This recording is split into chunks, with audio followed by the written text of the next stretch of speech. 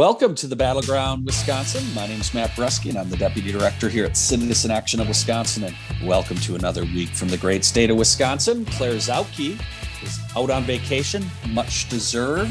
That means we have a guest panelist. That is Joanna Bouch. She's the Movement Politics Director here at Citizen Action. Joanna, it's great to have you. Hey, Matt. Great to be here. Always love being on the Battleground, Wisconsin podcast. Yes, you've definitely been on before. And we're thrilled to have you, and we'll talk more about one of the reasons why we have you this week in a little bit. But first, we got to welcome Robert Craig, the Executive Director here at Citizen Action. Robert, good to hear and see you. Greetings to our and happy pre-holiday. We're almost to a 3-day weekend, both to our digital, smart speaker, and our radio audiences. There you go. Robert's covering all the platforms which you can find the Battleground Wisconsin, including SoundCloud, on our website. But we got to get started. We got to get rolling. We've got a packed show, a lot of things to talk about, both at the national level, but also here in the state. And Joanna, one of the reasons we have you on this week, in addition to Claire being gone, is the big news this week on the 1-year anniversary of the murder of George Floyd. You helped launch a new podcast here at Citizen Action, and we're really thrilled to have you on to talk more about that. So tell our listeners a little bit about this big news of the new podcast you started this week on Tuesday. Yes, Matt, thank you so much, for giving me the space to talk about this. And I know I was on last week too, giving folks a little bit of a preview, but we officially launched on Tuesday the This Is Not That podcast, sponsored by Citizen Action. I'm one of the hosts along with the homies, Isaiah Holmes, local journalist, writing mostly for the Wisconsin Examiner, and of course my colleague, Raphael Smith. Rafi and I had been kicking that idea around to start a podcast for a year now. And it really came from the murder of George Floyd, right? Because we were seeing these, mainstream media outlets reporting on what was going on, specifically with what happened with George Floyd, the murder of him by a police officer. And we were just sick and tired of the narrative always being wrong. We were sick and tired of people talking about our communities that don't live here, don't work here, don't hang out here, don't know what it's like to grow up here. And so we just started the conversation like, man, it'd be so dope if we had a podcast where we could be centering conversations with, around politics and race and class, with a POC point of view, from a community organizer perspective, right? Rafi and I have been organizing in the city of Milwaukee for over a decade. And so we were just talking about that, right? And it was always a conversation. And then, earlier this year, we connected with Isaiah, and bringing him into the mix was a bonus, was like the icing on the cake, right?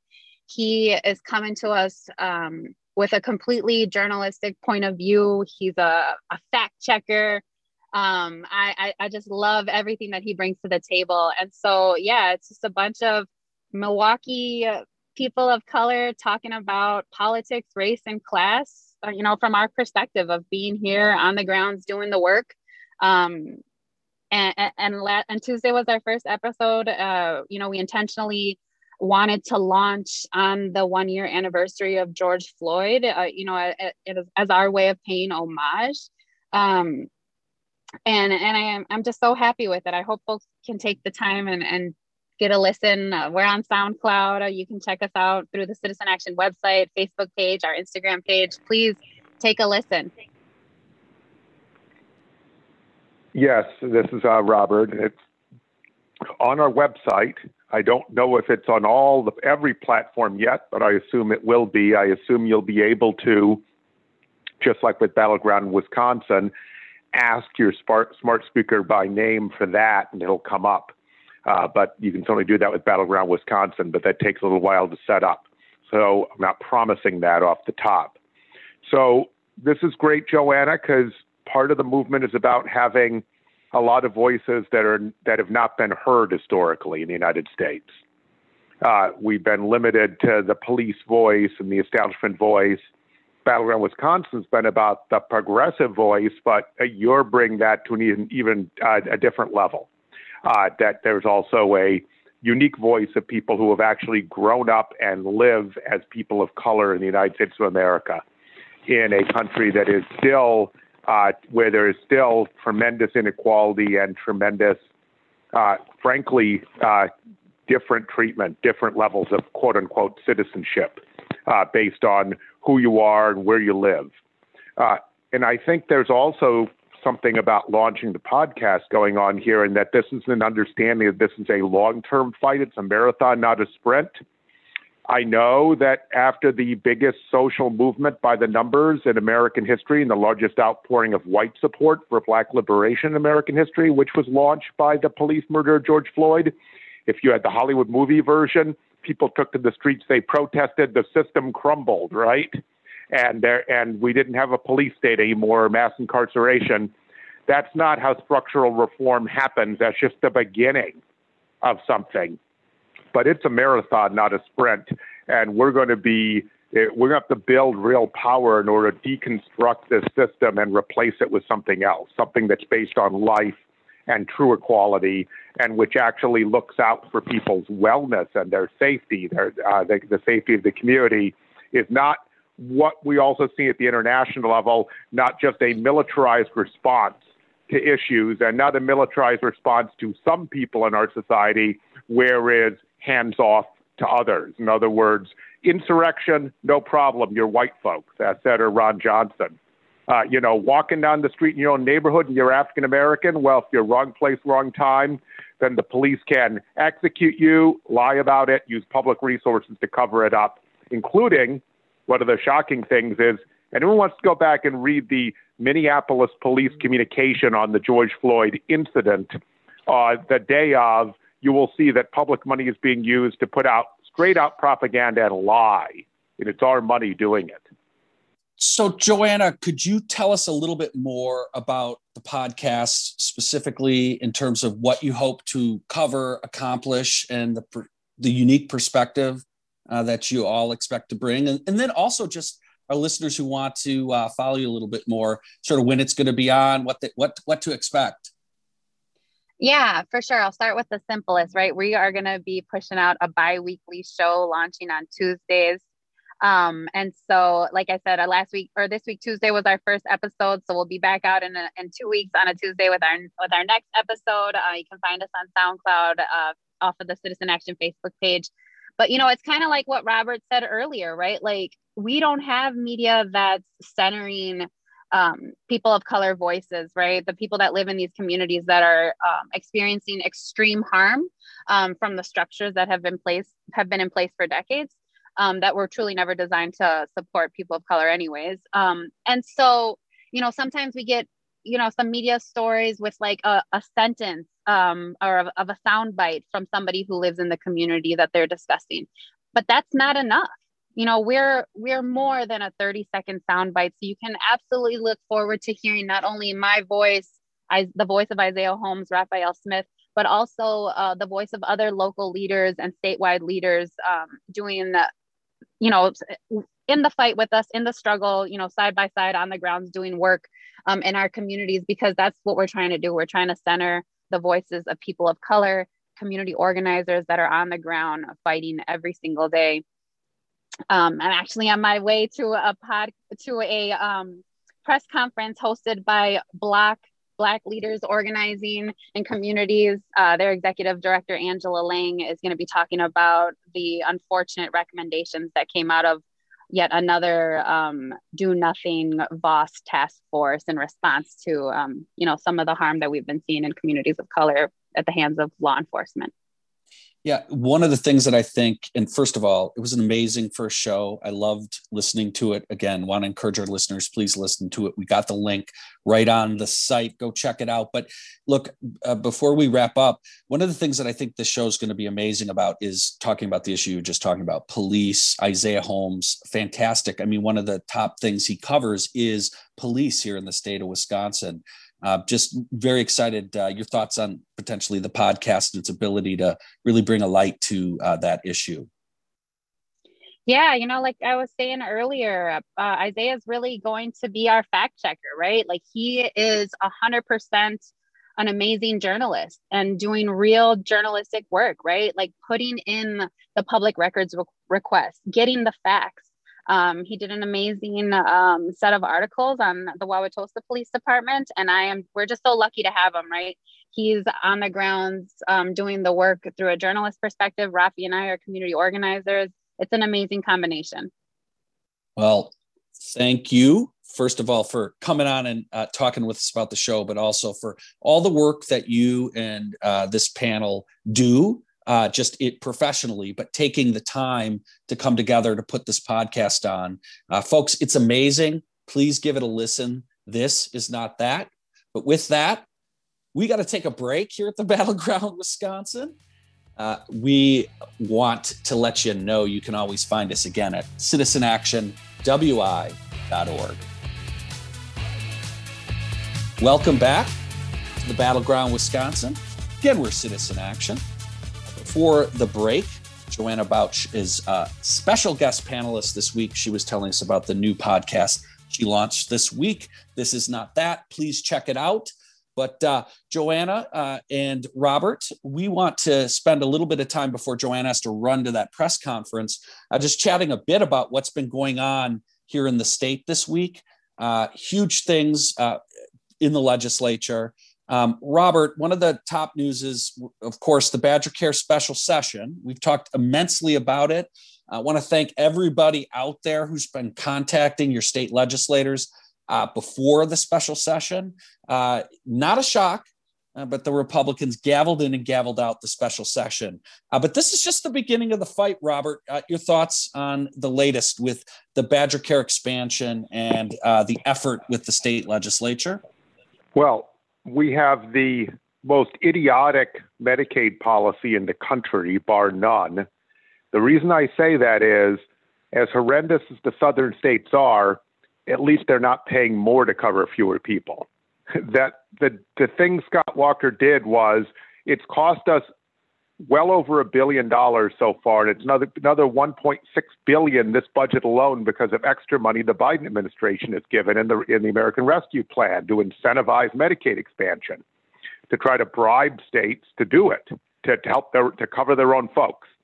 And we still have a Republican legislature following this line that is all about politics and doesn't care about representation, governing, anything, public opinion. This is astronomically popular in the well over 75% to 80% range, depending on, or at least 70, depending on which poll you follow, like the Bible. And here's the thing: they thought, we are the boss. Remember, the reason they have control of the Joint Finance Committee, the Budget Writing Committee, the way they do is because of gerrymandering. And we get to take it out of the budget and make it a non-issue. In fact, what their resolution did is say, Democrats on the committee can't even bring it up. It's not germane. So Governor Evers knew they would gavel in and out, which they did on Tuesday, but it created another 4 or 5 days of wall-to-wall media coverage of this decision, which simply raises the stakes for Republicans. And if they still want to go this course, which we hope to persuade them not to, then they can face consequences in the ballot box, because this will be Governor Evers' top reelection issue. It really shouldn't be. It's a no-brainer. It should have been done originally in the early part of the Walker administration. And so one other thing to bear in mind is, there was some criticism, including from here, that Governor Evers didn't veto the 2019 budget and demand Badger Care expansion. Well, there's a question. Some speculate that he's signaling that he might do that. And even if you don't think that's Governor Evers' approach to governing, there's also rumors that the Republicans want to force a fight with Evers because they think that they win when they're fighting and he isn't good at fighting. And so he needs to be prepared, because if they create a budget that is so horrendous he has to veto it, the front and center issue and the top reason for veto ought to be Badger Care expansion. And by the way, Badger Care expansion stands in for the whole healthcare issue, and people are screaming under the cost of healthcare, and it's been made worse by the pandemic. Joanna, I don't know if you had any thoughts about Badger Care expansion. It's so frustrating to hear GOP legislators talk about, you know, they don't want to be providing or supporting any welfare programs, right? Talk about being paid for nothing.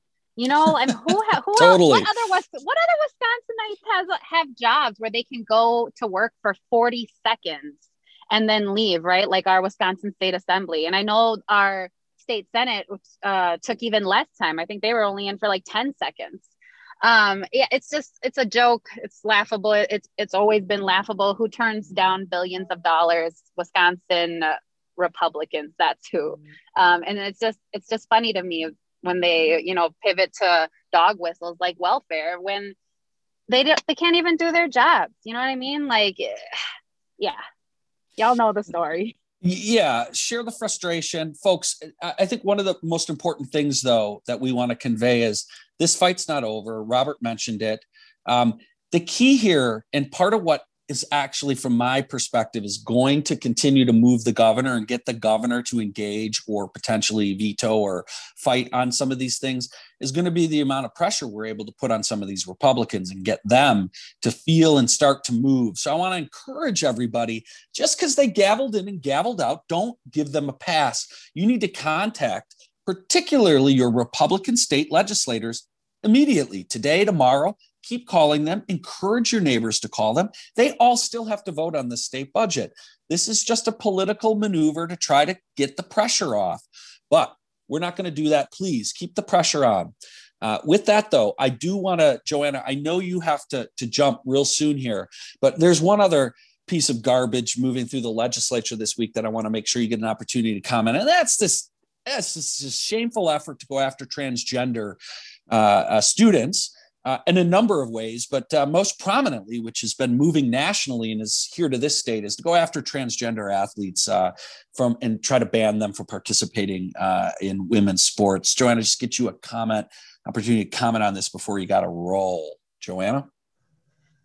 Yeah, I'm part of the LGBTQ plus family, right? I'm a bisexual woman. This hurts. This hits home. I think of this not just an attack on trans people, but on children. We're talking about K through 12. These are kids.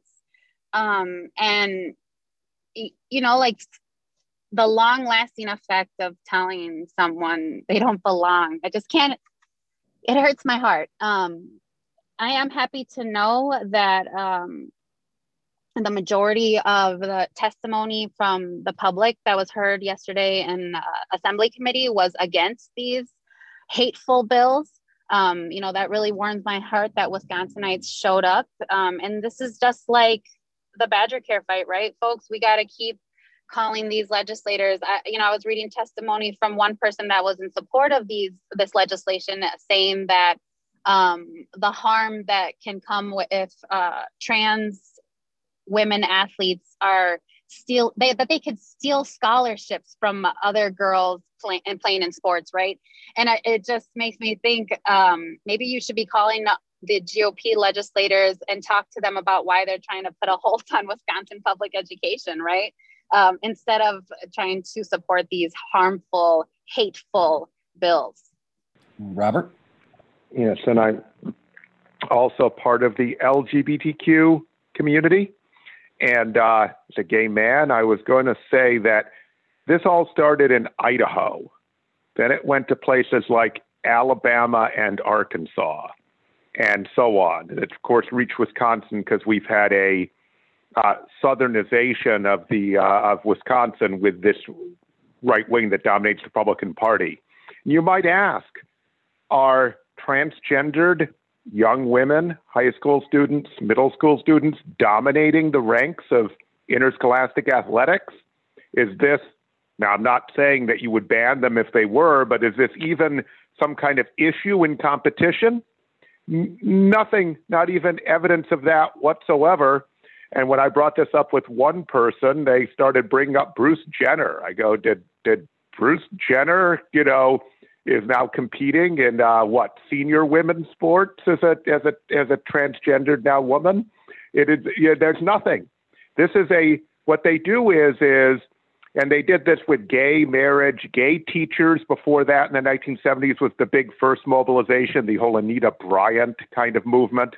And it was to find the edge of what is offensive to conservative kind of Christians, right, and evangelicals, and say that this is a big threat. And then when that becomes normalized and is not useful anymore, you just move on to the next group of marginalized people. So all transgendered people is the latest thing that can offend and mobilize with by the right, the latest wedge issue, because they can't mobilize around gay marriage anymore or gay teachers or their other tricks. And this is true with all the other kinds of isms and othering in their system. So it's just a strategic thing. They can raise tons of money. They can get excitement.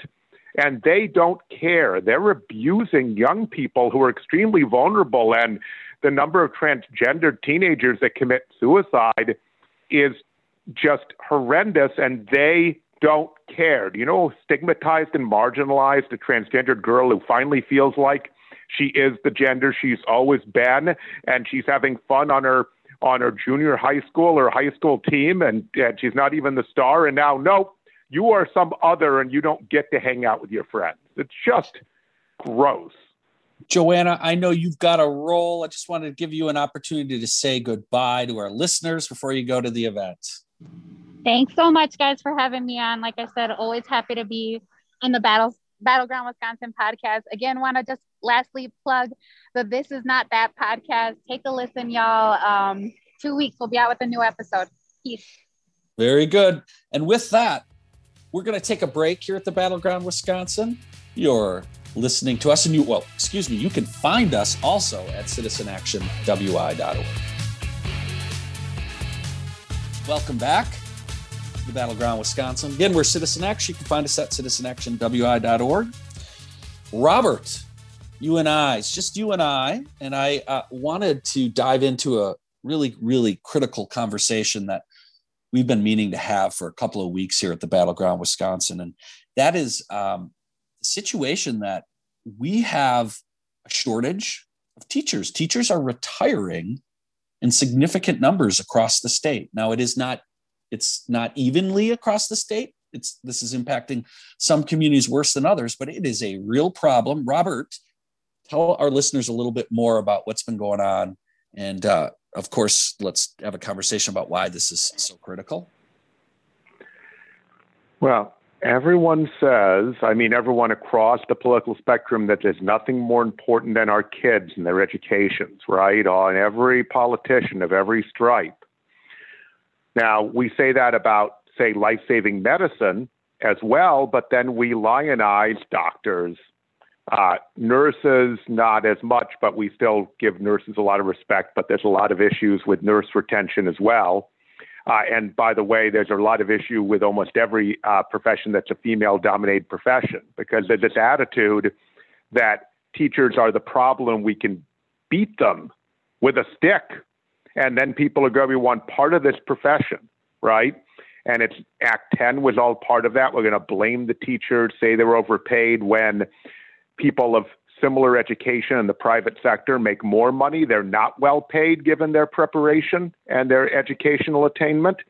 So at the end of the day, and we've also made teaching very hard with this test and punish regime that is mechanized teaching and taken the fun and creativity out of it, rather than centering it like they do in Europe and Asia on great teachers and their unique instincts on how to reach kids and how to help develop them and awaken their young minds and develop them over time. And with a huge educational bureaucracy on the top of teachers, rather than what they have in many European countries, basically teacher-run schools, right? Educator-run schools. And then I'm not even talking about all the critical school support staff that's equally important. You know, the school people, food service, the janitorial folks, they are very important to education as well, and they're also dumped on. And then you have the way teachers were treated in COVID. You already have had their economic standards gutted by Scott Walker and the Republicans in the state and brought our standards way down. But now you had an idea where teachers, get back to work. I need you in there so I can dump my kids at school. And this came from a lot of Democratic parents too. And there was so much, and there still is, so much kind of, oh, it's safe for kids, it's fine.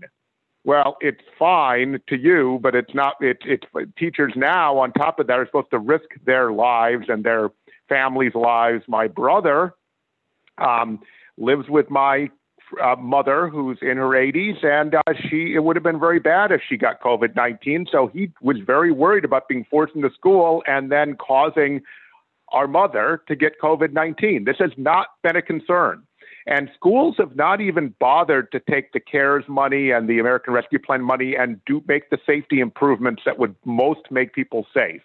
And I'll just point to one thing, and that is we have known for a long time that this disease, COVID-19, is not spread by droplets. It is not something you get off door handles. It's something that's through the air, and the biggest factor is ventilation. And we have schools that are very old. 80% of the schools in Milwaukee public school system are built before 1940. A number of them are more than 100 years old. They need whole new ventilation systems, HVAC systems. There was the money to pay for those schools, and it's not just MPS. I'm not even just saying MPS. It's all over the state. Have tried to pocket the money or not spend it on that, or put some hand sanitizers around. Like, that's the major source of transmission. So it's just outrageous. And we have schools all over the state now, since someone put out apparently the all clear on the pandemic warning in the middle of the notice in the middle of the pandemic. That was our CDC a couple of weeks ago. We've been talking about that. And so a bunch of schools are getting rid of mask mandates when the new variant that's dominant spreads more among young people. And we just started vaccinating teenagers under 16, and we're not even vaccinating at all elementary school kids. So, Robert, you add to this mix, which you just laid out, and it doesn't sound like it's going to get better. Joanna hinted at it, mentioned it in her comments. The Republicans this week in Madison are out there talking about actually freezing public education resources in the middle of a pandemic. I mean, it is unbelievable to me, but this is not going to help that situation at all. And this is also what I was hinting at in the first segment. That is, the Republicans are so mad, they've grabbed every piece of power they can in this state, that Governor Evers has the power to distribute the American Rescue Plan money and did the original CARES Act money, which would only came because of Democrats. Every Republican voted against the American Rescue Plan. They're so mad they're going to deliver him a horrible budget that forces him to spend COVID rescue money on filling holes. And one of the things they think they can get Evers on is education. So they're going to do something horrible like freeze education to try to force a fight with the governor. Because again, these are kids in a sandbox who just want complete power and want to kick Governor Evers out of their sandbox, and they don't care what damage they do in the process. Yeah, look, it's shameful that we would actually be talking about freezing public education at this time, but that is the conversation that's going on, and that is the environment, and that is an environment that certainly is not going to lead to teacher retention, that's for sure. But there's one other thing I actually wanted to talk about that's related to this. And Robert, we've talked about this. You were mentioning the idea that we're charging forward as a state now as there is no pandemic. Mask mandates, thanks to part of what the CDC did, other things coming down across the state.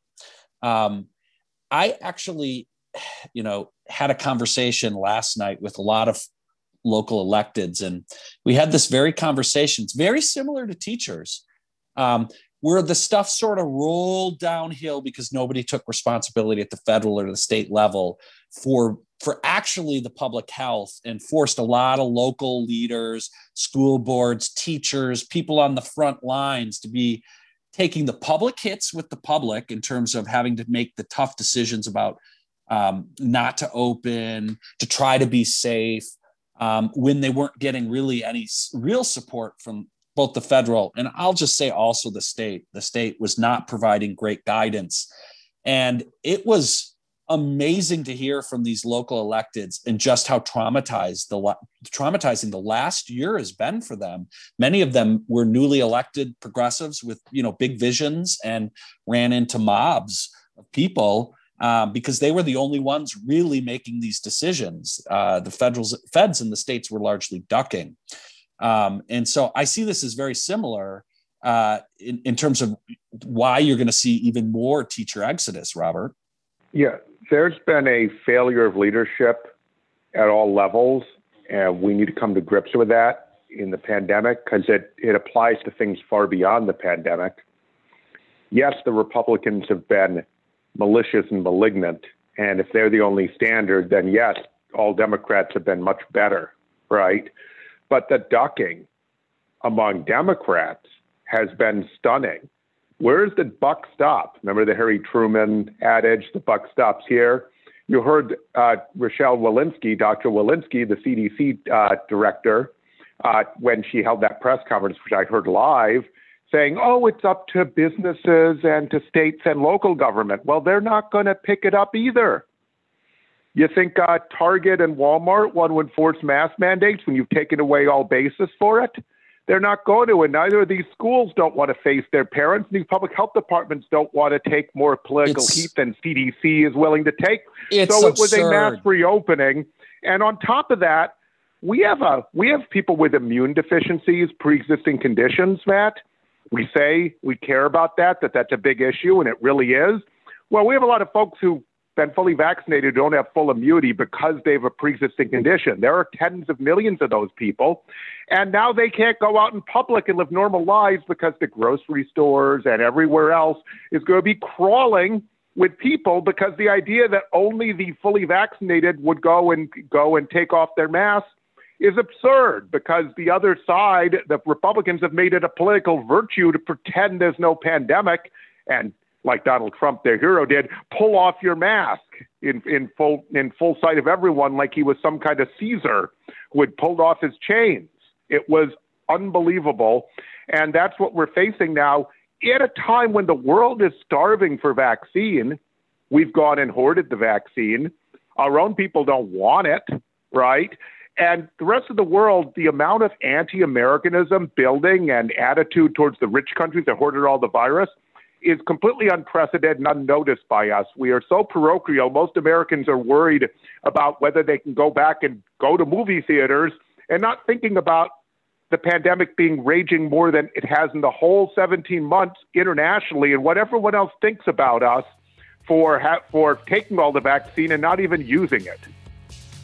With that, we have got to go to break. You're listening to the Battleground Wisconsin. For Citizen Action, you can find us at citizenactionwi.org. Welcome back to the Battleground Wisconsin. We are about to be joined by a special guest, but before we do that, I just want to say one thing. It is worth noting this week that we have a new entrant into the U.S. Senate race. It's going to be quite a battle, but State Senator Christopher Larson entered the U.S. Senate race this week.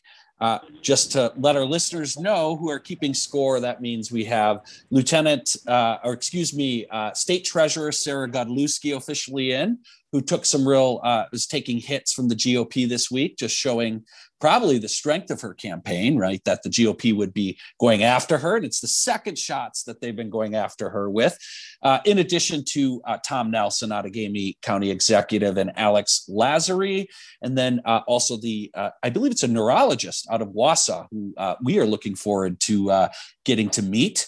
And of course, people are still eagerly awaiting whether Lieutenant Governor Mandela Barnes will jump in. But Robert, wanted to give you 1 minute on this before we go to our guest. All I'll say, because we at Citizen Action Wisconsin endorse and are deep into our process already, which is far from concluded. We don't have the whole field yet. We have two candidates, Senator Larson and State Treasurer Godlewski, who are Citizen Action Organizing Co-op members. That is our chapter system, and you're a sustaining member.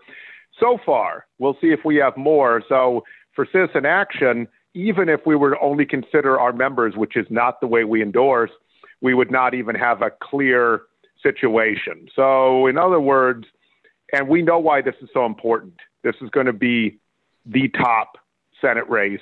Really the top races are going to be this in Pennsylvania, in the whole country, and they're going to determine control of the Senate and actually functional control. It's unclear with Joe Manchin and Kyrsten Sinema whether we have functional control now, whether or not we have 50 Ds plus Vice President Harris. Well, and with that, one of the critical areas of the state that's going to help determine who wins the U.S. Senate is going to be in the driftless area of Wisconsin. And that is where our guest joins us. That is Ben Wilson. Ben Wilson is our driftless organizing co-op leader. He is the lead organizer out there. He's also an elected official. Ben Wilson, thanks for joining us today. Thank you for having me today, Matt. Happy to join. Well, Ben, you are in the heart of a politically critical area, but that is not the reason why we had you on today. We're having you on today to talk about an event that you're having next week on June 1st. That's very important around pushing back against the Roth feeder pig CAFO in Crawford County. Give our listeners a little bit more information about this really super important event and why it is so important. Absolutely. Well, no matter where we are in Wisconsin, whether we're Black or white, we live in rural or urban areas, we all rely on our clean water. We all want to make sure that the water that comes out of our tap is safe to drink and that our streams and rivers are safe to fish in and swim in. Unfortunately, right now, a major factory farm in Crawford County, Roth Feeder Pig 2, is threatening that. The Roth Feeder Pig 2 CAFO is planned to be the state's largest hog farm. It is built on vulnerable karst geology, and the DNR is moving forward with the building permits without so much as an environmental impact statement to make sure that the nearby Kickapoo River, the water table, and the Mississippi River are going to be safe from manure spills and pollution. Hey, Ben, a couple of things that I just heard. One, largest. Give us our listeners an idea of the scope and size of what we're talking about. And then you mentioned something some of our listeners may not be familiar with about the kind of land. What did you call it again? The karst geology. Karst geology. Let people also know why that's so important with something so big as this CAFO. Well, the entire driftless region is built on karst geology. This is geology that it was untouched by glaciers.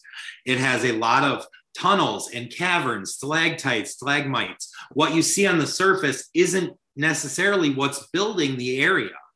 And this CAFO presents the possibility that manure storage ponds, which are used to hold hog manure, could leak into those underground caverns and actually cause sinkholes that would further impact our water table. This project is scheduled to be built about 30 feet above the Kickapoo River, directly on a ridge, which means if there's a massive rain event like the driftless is becoming known for, those manure ponds could easily overflow, and in the immediately afterwards, they would flood about 30 homes with basements full of manure, and then it would fill the Kickapoo River and its connecting streams and rivers with manure. It would kill trout fishing areas, swimming areas, and it would potentially pollute our drinking water in the area. Robert? Yeah, I want to commend Ben and his rural issue team. He has a very dynamic rural issue team that has been working on this issue and developing other issues like climate and a rural climate campaign and things like broadband. So we're trying to get really deep on rural issues are distinct, but then again, they're not. They're similar, but they're different, right, to what everyone else faces. So, I mean, part of me just says, who wouldn't want something called Roth Feeder Pig 2 in their neighborhood? But more seriously, these things produce the amount of waste of a small city in an area that has no municipal sewage system. So you got to just ask yourself, what could go wrong? And how does this happen? Because corporate agriculture, and that's what this is, represents itself as agriculture and has rigged federal farm subsidies and state and federal policy on their behalf, not the behalf of small farmers they claim to care about. They have rigged the system so they're almost impossible to stop. So Ben and other coalition partners and all of our co-op members can slow this down, but ultimately this is about changing over the legislature, getting rural representatives who actually represent the real interest of rural people, and changing the laws. You can't just dump a huge waste-producing entity like this in the middle of farmland, and then particularly a geological area, as Ben pointed out. And furthermore, these things have a huge climate impact too, folks. So this is not exactly the way we need to do agriculture if the species is going to survive and we're not going to have a climate cataclysm. And also piggybacking on what Robert said there, we need to fight for more funding and more power for the DNR to actually make sure that they are protecting our natural resources. Right now, the DNR in the state of Wisconsin has rubber stamped approval on every single CAFO application that has come across their desk. And that's not okay. That's not a standard we want to set. We want a Department of Natural Resources that is protecting our natural resources. So, hey, Ben, so let folks know if they would like to get involved in this fight specifically about how, what's happening on June 1st, but then more broadly, if they want to reach out to you. Absolutely. Well, anyone that's interested anywhere across the state should email me, ben.wilson@citizenactionwi.org. Once again, that's ben.wilson@citizenactionwi.org. We can connect anyone across the state with actions they can take now. And then on June 1st, the day after Memorial Day, we are going to be hosting a press event in rural Ferryville, which is in Crawford County, highlighting the need for an environmental impact statement before any construction can begin on the Roth Feeder Pig 2 project. Anyone is welcome to join us. We have right now 4 dedicated speakers. And then we will, towards the end of the press conference, we will open the stage up so that anyone who's attending can have the microphone for a minute or two and talk about why clean water and talk about why fighting factory farms is so important to them. We want this to be a truly community-driven event. There will be press coverage from La Crosse, Madison, and regional papers as well. And so anyone is able to join us. For more information, once again, email me at ben.wilson@citizenactionwi.org. Well, Ben, we really appreciate you taking the time to join us today. Also want to wish you well on this fight against this CAFO and encourage folks to get involved. Thanks so much, Ben, for letting our listeners know about this and leading this fight. Thank you for having me, and thank you everyone across the state who is committed to improving or working on rural issues everywhere in Wisconsin. Thank you all. Have a wonderful day. Beautiful. And with that, before we have to end this podcast, Robert, I know you wanted some final comments about democracy. Yes, as we go into Memorial Day weekend, even mainline Democratic pundits and politicians are saying that there's an outright threat to democracy now.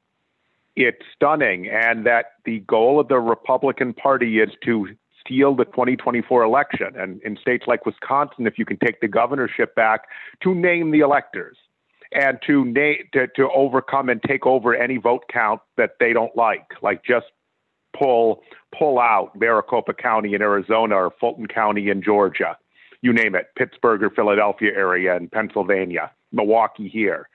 And the question is, if we have that analysis, which I agree with, we've been saying this a lot longer, we think it started with voter suppression under Scott Walker and the whole wave. It really got going in intensity after 2010, and we saw it here firsthand in Wisconsin. Are the Democrats therefore going to be able to pass voting rights and democracy reform? It is unclear whether they can, because we have a handful of senators who think somehow the Jim Crow filibuster produces good bipartisan governance, which is not what it does. And so there's a real question. It is on us as individual progressives, not just to recognize the situation, but to act and change the situation and force the question, because it is like right before the Civil War, right before Stalin took over, you name it, or Jim Crow was imposed. Hasn't happened yet. It's still within our power to prevent it and then to build a different kind of America. So it's not on them. We can't make Joe Manchin different. It's on us to change this context and protect the fundamental right to vote, which otherwise we're not a democracy and the whole base of this country is undermined. And with that, folks, we have got to wrap up this Battleground Wisconsin. We hope everybody has a wonderful Memorial Day weekend. Want to thank our guest, Ben Wilson. Also want to thank Joanna Bouch for joining us earlier in the program. And again, give This Is Not That a listen. We'll see you next week at the Battleground Wisconsin.